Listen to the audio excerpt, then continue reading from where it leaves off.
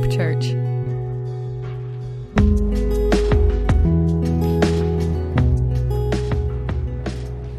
All right, we're going to be looking at Ephesians 1, verses 15 through the end of the chapter this morning, just verse 23. I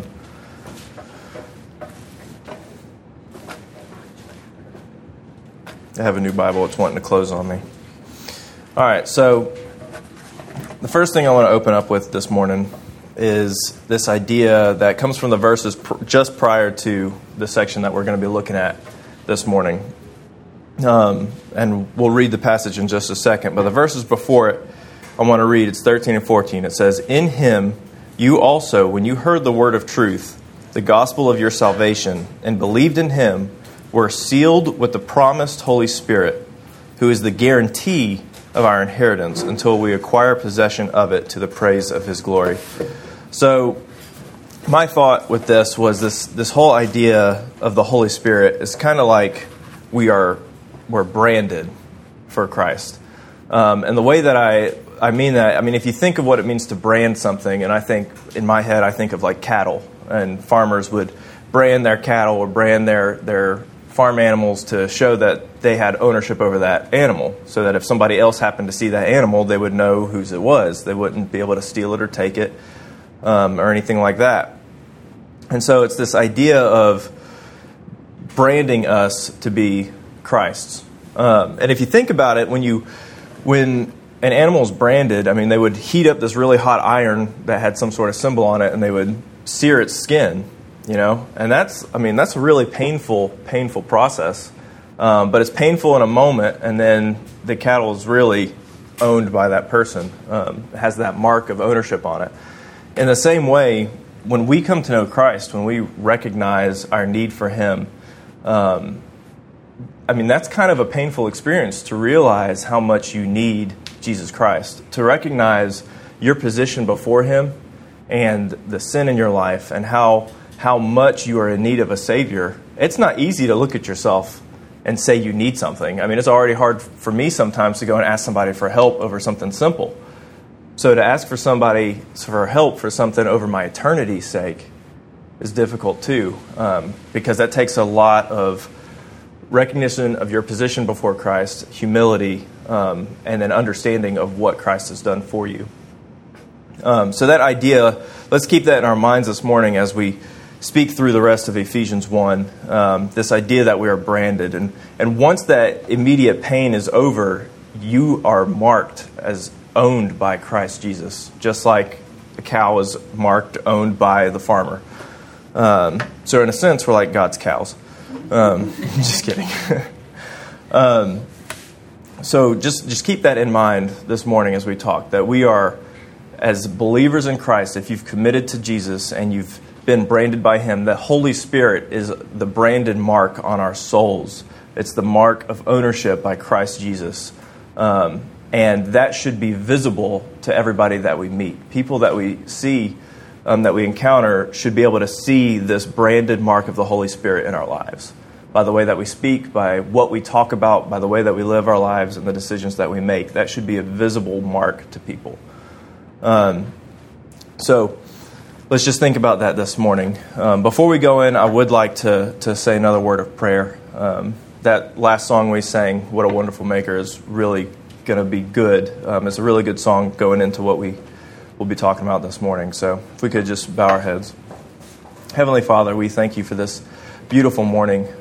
We thank you for your wonderful love. We acknowledge that you are such a wonderful maker, a wonderful Savior.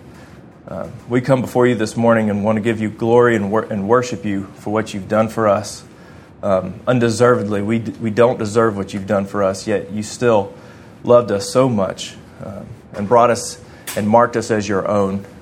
This morning I pray that that idea would not just be words spoken or even a knowledge received, but that it would be something that would influence the way that we live our lives, that it would be taken to heart and move us to serve you and give you greater glory and to love you more and to know you better. I pray that this morning that you would work through me to speak your truth, that you would touch our hearts and bring us closer to you this morning. Help us to understand you more, to love you more, and to serve you better. For all your glory and honor, we pray this in Jesus' name. Amen.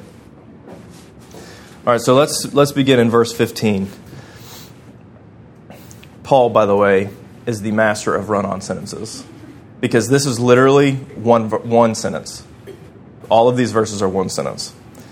For this reason, because I have heard of your faith in the Lord Jesus and your love toward all the saints, I do not cease to give thanks for you, remembering you in my prayers, that the God of our Lord Jesus Christ, the Father of glory, may give you the spirit of wisdom and of revelation in the knowledge of him, having the eyes of your hearts enlightened, that you may know what is the hope to which he has called you, what are the riches of his glorious inheritance in the saints, and what is the immeasurable greatness of his power toward us who believe, according to the working of his great might, that he worked in Christ when he raised him from the dead and seated him at his right hand in the heavenly places, far above all rule and authority and power and dominion, and above every name that is named, not only in this age, but also in the one to come. And he put all things under his feet and gave him as head over all things to the church, which is his body, the fullness of him who fills all in all. So, when I first read that, I was like, what? That was a lot. And Paul does that all the time. I mean, there's just so much within these small passages that, I mean, just reading through it, you can't fully comprehend. So we're going to look at this a lot closer, which is what we typically do. At One Hope, we like to go verse by verse. And I was actually, as I was thinking about it, I was like, I kind of wanted to change things up. I wanted to maybe think of a different way to do it. But then I started, and I got like halfway through preparation, and I was like, no, we have to go verse by verse. I did this exactly like what we normally do, because that's how you fully understand it. So let's break this up a little bit. The first portion I want to talk about is verses 15 and 16, where Paul is praying for the Ephesians. This whole thing right here is kind of a glimpse of what Paul's prayer for believers at Ephesus was. And I think we can learn and glean a lot from it, because we're still churches today, and this is a really good thing to pray for others and for each other. So he says, for this reason, because I have heard of your faith in Lord Jesus and your love toward all the saints, I do not cease to give thanks for you, remembering you in my prayers. So giving thanks is, incredibly essential in a believer's life. Thanksgiving, one, is the beginning of humility, and it's the foundation of joy. It's essential for our closeness with Jesus and for an accurate understanding of who he is. So to talk about that a little more, giving thanks puts us in a mindset of gratitude towards God. It puts our hearts in the right position before him. It helps us understand that what he has done for us, and giving thanks for that helps us understand where we stand before him. And when we do that, we really start seeing the world in a different light, because living in with a perspective of humility is, incredibly important to recognize that the thing that we say all the time, we are just beggars trying to tell other beggars where to find bread. It's that same idea. Obviously humility is the opposite of pride, and pride is a terrible enemy of a believer. And when you're prideful, you think you're better than other people. You think you deserve things that you don't deserve. So being thankful is one way to combat pride. And this is something Paul here is praying for other believers, that he's thankful for these other believers. So in the same way that he's praying here, I think that it's super important for us to pray for our church people in a practical sense. He's praying from one place for a church, for people he cares about and loves. And that is an essential thing that we have to do as church goers at One Hope. And we have to pray for each other. There's a reason. And it's not just a prayer. In my mind, I don't think it's a prayer that we just pray on Wednesday night house fellowship when we're with each other in our circle, telling each other what we need prayer for. That's something, when we tell each other what we need prayer for, that's something that probably doesn't need prayer one night, to be honest. It needs prayer constantly. So I know that I'm guilty of sometimes just being like, okay, Wednesday night, I'm going to pray for everybody and we're good. And then I don't really think about it until the next Wednesday night. when we're there talking again. And then I kind of feel bad because I know this is a serious issue in someone's life and I'm not praying for them. So as our church family, I know it's really important for us to be willing to pray for each other constantly. Start writing down what people's needs are and praying for them consistently. That'll help build our church up, all in all. I mean, we have this understanding at One Hope that we all contribute to the body of Christ, which he alludes to here at the end of this chapter, but we are all a part of One Hope. When one of us is absent, the whole church suffers a little because that person's not here to contribute what God has called them to contribute or what the Lord could lead them to contribute. And in the same way, the next point I want to make is that each person in here is different. Each and every individual God has called differently. God has called us separately. And we all have unique gifts and strengths and things like that. And so we may have disagreements as believers and disagreements or different perspectives on things because we're all made different. But it's still important for us to be thankful for each other, be grateful for each other, and still pray for one another. Because when we're praying for one another, it's kind of like this big mutual building up of each other. When you're praying for one another, when you're here, you're present, everybody benefits. I mean, it's this continual relationship that continues to flourish this church. And I think that's one area that I know that I could improve, and I think we could all really grow a lot stronger from, is if we just started to be very consistent in prayer for one another. And one thing that we do, and I want to call this out because it's just, there's not been a lot of people there that I expected when we first started, but Sunday mornings, we pray every Sunday morning before church service starts. At 9:45, we meet up in that office, and we pray over the service. We pray over the people here. We pray over each believer that comes, and we pray for all people who don't know Jesus that come. Praying that they do. We pray for the teacher that morning, for whoever's preaching to be moved by the Spirit and speak the truth. We pray for the worship, for it to be powerful and moving. And, we pray for all those things. And, it's just, you really just have to get here 20 to 30 minutes early to do that. So I want to really encourage us to start being more committed to prayer and thanksgiving for our church and for each other. Not just, Sunday morning is important, but not just Sunday morning, but throughout the week. So let's remember each other and our church in prayer and in thanksgiving. We believe that Paul is under house arrest in Rome, and he's praying for these believers who are far away. And he says he prays for them. He does not cease to give thanks for them. So that's not like he's praying for them once in this letter. It's not like he just prayed for them when he was there. He's praying for them and giving thanks for them without ceasing. That means he's probably doing it every time he comes before the Lord, or at least daily. You can't necessarily put a number on it, but if we look at 1 Thessalonians chapter 5, 16 and 18, you don't have to turn there, but he says, rejoice always, pray without ceasing, and give thanks in all circumstances. For this is the will of God in Christ Jesus for you. And the cool thing about that, that's not a request. That's not saying if you want to. That's a command. He says, rejoice always, pray without ceasing, and give thanks in all circumstances.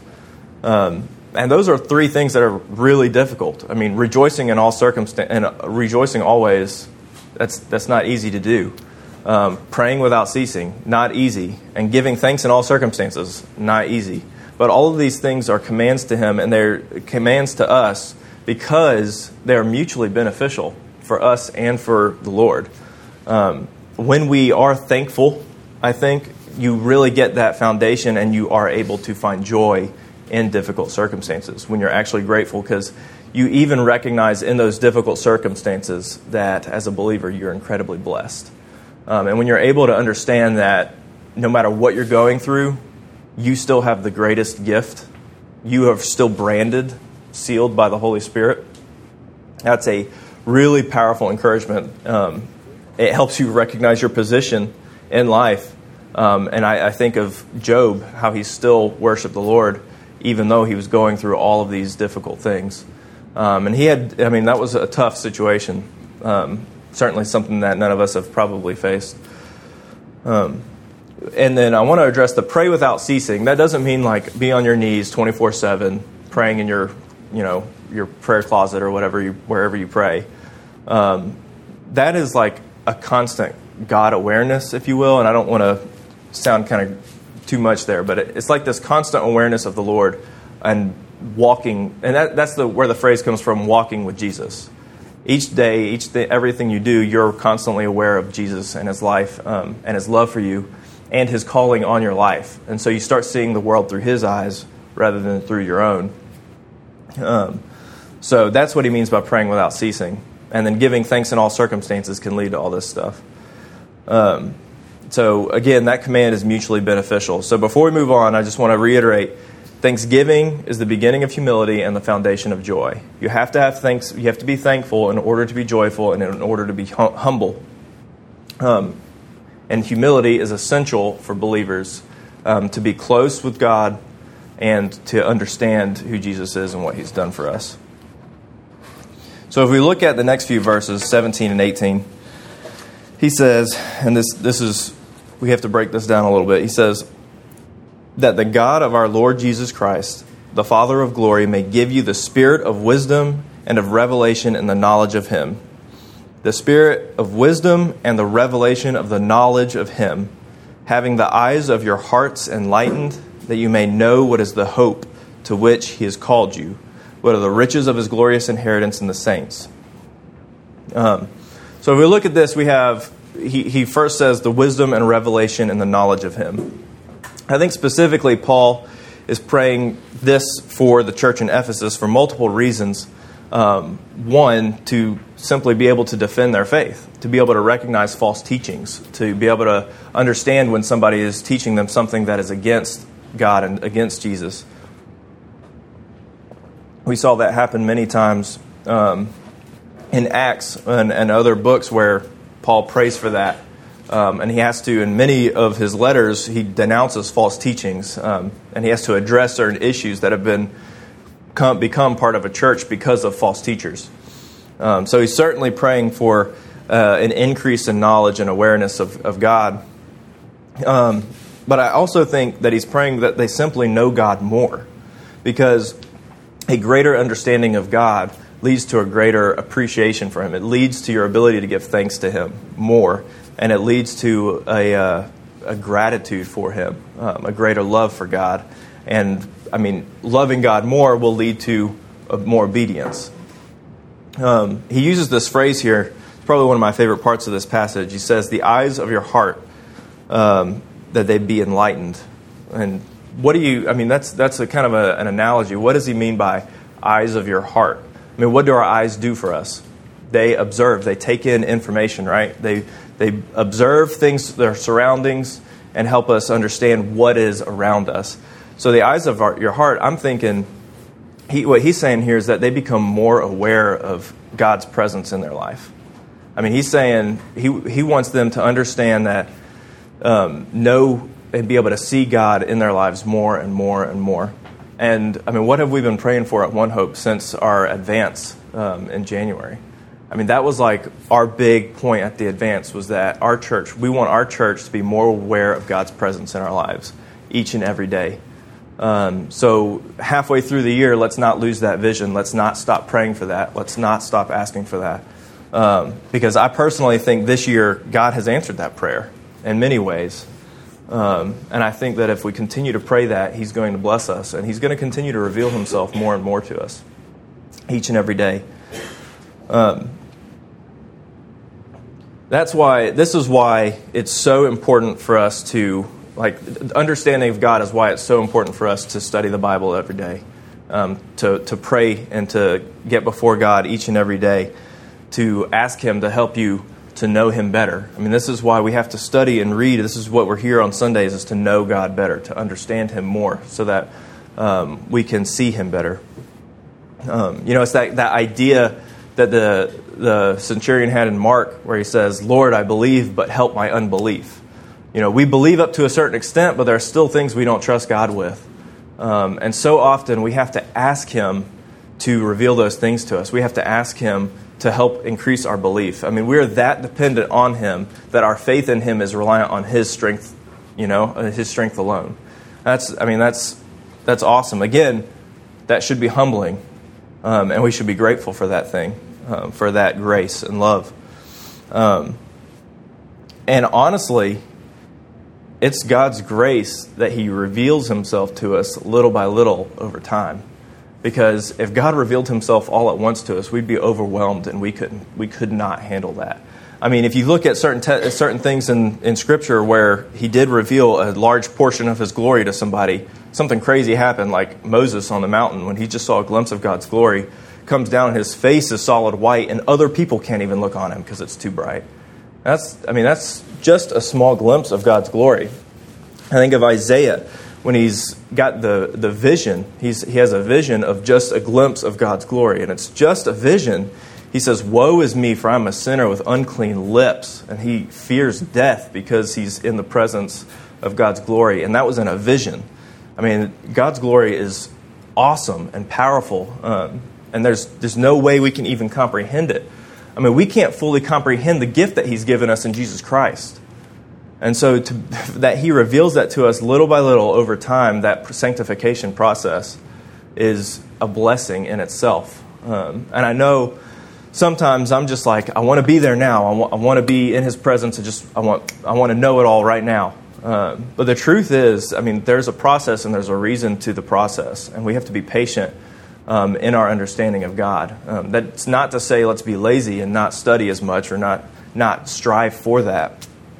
But it is important to understand that it's a grace, that it's a gradual process and not an immediate understanding.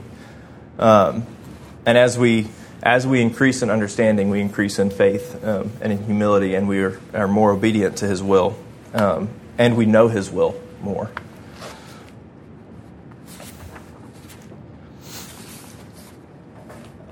But the cool thing is, even though that sanctification process is gradual, we're branded with the Holy Spirit.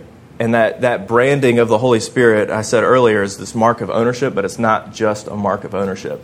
It's also a promise.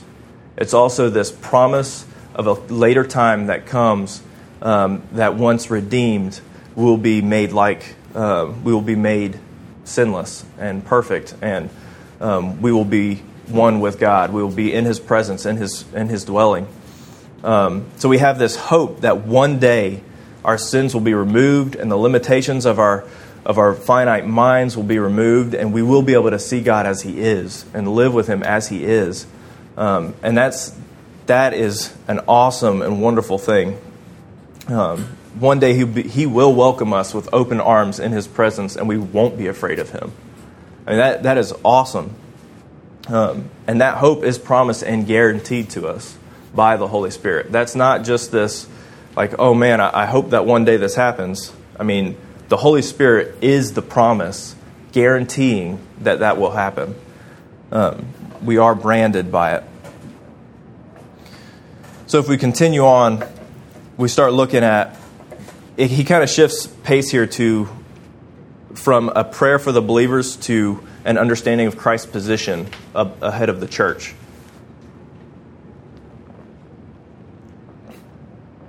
So 19 through 21, he says, "And what is the immeasurable greatness of His power toward us who believe?" So here he starts talking about Christ's immeasurable greatness of His power toward us who believe, according to the working of His great might, that He worked in Christ Jesus when He raised Him from the dead and seated Him at His right hand in the heavenly places, far above all rule and authority and power and dominion, and above every name that is named, not only in this age, but also in the one to come. So here he begins to talk about what is that glorious inheritance of the saints. What is the awesome power of our Lord and Savior? All of this, the Holy Spirit being branded, all of the inheritance that we will receive that we just talked about, all of that is made possible by the death and even greater, the resurrection of Jesus Christ. All of that is made possible through His sacrifice. And there's not a more ultimate display of his power and love through that act. I mean, who else could have defeated death and sin? I mean, it would have been simple. I mean, it's just crazy to think that in that moment, Jesus took on the weight of the world. He took on the weight of the world's sin for all who would believe in him, past and future. He took on the entire weight of your sin and my sin and all the sins in the past. I mean, he did that in a moment in his death and resurrection. And what's so unbelievable about that, I mean, I'm almost overwhelmed thinking about that if he did that for one man. I mean, even if he was able to die and one man's sin be forgiven and one man live in eternity in heaven with the Lord, I mean, that still would be hard to even understand how he was able to do that. But the truth is, he did that for all who would believe. I mean, how awesome and powerful is that? That's not something we can fully understand. That's not something we can fully comprehend. I mean, how great is our God's love for us? And in doing so, I mean, Christ's obedience to God's command gained him the greatest reward was sitting at his right hand.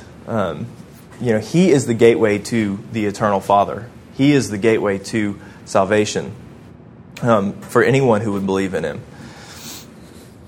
Through that death and resurrection is how he branded us with the Holy Spirit. That's how he redeemed us and saved our souls. And so, by his obedience to the Lord, he became it was the greatest display of power in the world. I mean, it was even greater than the creation of the world.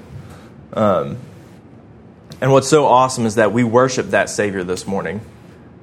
We worship a Savior that is greater than anything we can even imagine. I mean, we just sang the song, "What a Wonderful Maker," and that's he made the world and saw that it was good. He made the entire universe, the things that we can't even fathom or comprehend. He's so great and so big. He's made every place on this earth, and he knows every single place on this earth that we haven't even been to. I mean, we've been to very few things compared to what he's created. He is huge. Michelle and I don't know if you've ever gotten to experience this. If you haven't, I would really recommend it. But to really be humbled and understand how small we actually are. Michelle and I were going to Gatlinburg one night. And I don't know if you've ever been there, but 441 takes you straight into Gatlinburg. And you go up, and you actually have to pass over the very top of the mountains there. You drive through this crazy, windy highway. Well, we left late that night. And I think we were going over the mountain at like 10:30 at night. So it was actually really dark. There were no lights or anything like that. But it was a really cool blessing because the mountains in Gatlinburg are known as the Smoky Mountains because they're always cloudy. There's always, the smoky around it. There was not a cloud in the sky at that time, and there was no moon. It was a new moon, so the moon was dark. And we pulled over just to stop and look because we could see some city lights in the distance. And we just thought it was a pretty cool view, and so we got out and looked. And all of a sudden, we looked up, and you could literally see the Milky Way across the sky. I have never seen that before, but I felt so tiny in that moment because I felt like I could see the extent of God's creation. And the reality is, he created so much more than just the Milky Way. And I was sitting there I felt like I was looking at the whole universe because you could see just this streak of the Milky Way across the sky. How great of a God do we have that created something like that and so much more beyond. And that same God that created all those things, that has that ultimate and glorious power, dwelt on this earth, understood, came to know what we had to go through, which he already knew, but he experienced it, and then died for us on the cross. That same God that had the power to create all of that, let himself be humiliated and killed upon and crucified in the most humiliating way so that we can be with him. So that his creation, us, that he cares about us, that we could be with him. All of these good things that he created, and what's he care most about? Us. And that is, I don't know if that overwhelms you or not, but it certainly overwhelms me. To think that God loves us so much that Jesus Christ came and died on the cross for our sin, for my sin, for your sin, to take that away just so that we could be with him in eternity, just to make things right again. I mean, wow. And the crazy thing about that, I mean, in my mind, is that not only is that awesome and mind-blowing, but it's really convicting. That's a really convicting idea, because what kindness why do I deserve that? Such a kindness, such an awesome love for us. What have I done to deserve it? And how often do I take that kindness and that love for granted? You know, I mean, an act so wonderful, so marvelous, how often do I go throughout the day and don't seek him in the decisions that I make? Or how often do I get up late one morning and don't, pray for a few minutes rather than give him the time that he deserves? How often do I make choices on my own or choose to do something other than worship him? How often am I selfish with my time when he's done all these wonderful things for us? And really, it doesn't matter what I've gone through or what I'm going to go through the rest of this life. Just the fact that Jesus died on the cross for me is enough to warrant my praise and worship forever. Doesn't matter what other blessings he's given me or otherwise. No matter what else happens in life, there's nothing greater to be thankful for than the blood of Jesus. So remember, we are branded by his great love for us. We are owned by Jesus Christ. When people see us, they should see him. They should see his ownership. And we have this ultimate promise and truth that we can hold on to, that we are his children. And I said it last week, and I'm so overwhelmed by this idea, by this truth that he died for my sin, that I don't deserve that. I still sin, We all do. We all still sin, even though he died to take it away. And that love for us that he has, I mean, there's a song out there that says, his love is like an ocean. And I really have begun to understand that and feel that, and I hope you do too, understanding what he has really done for us and that we don't deserve.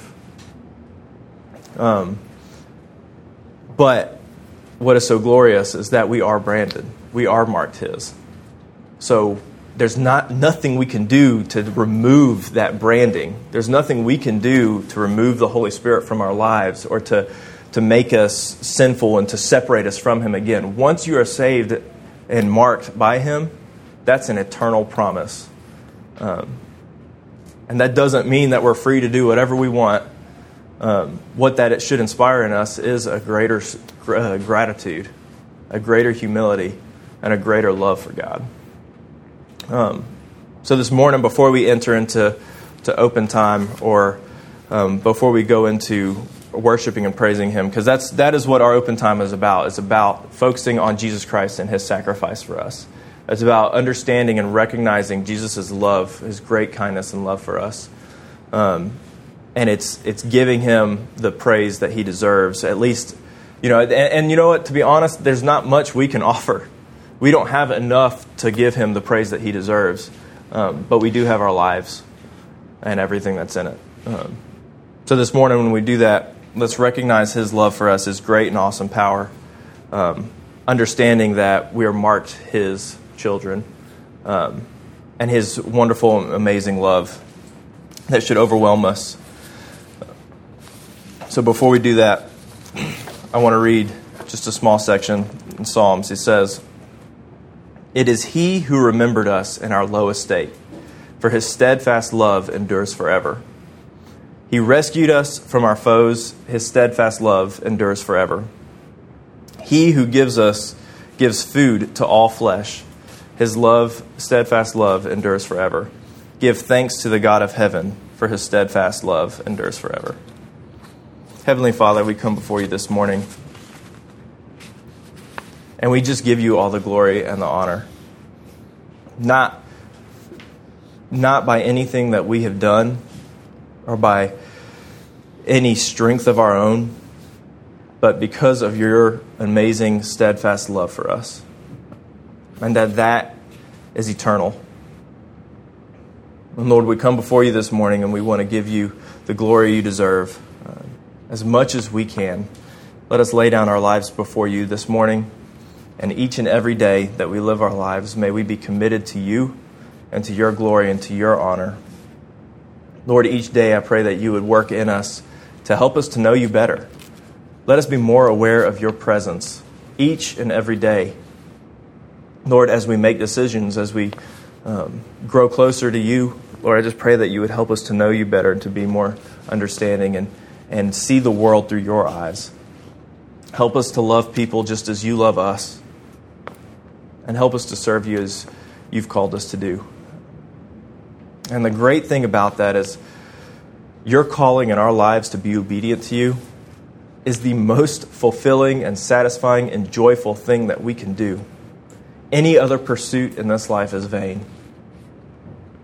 So, Lord, let us put you first in all that we do and give you the glory and honor this morning. In Jesus' name we pray.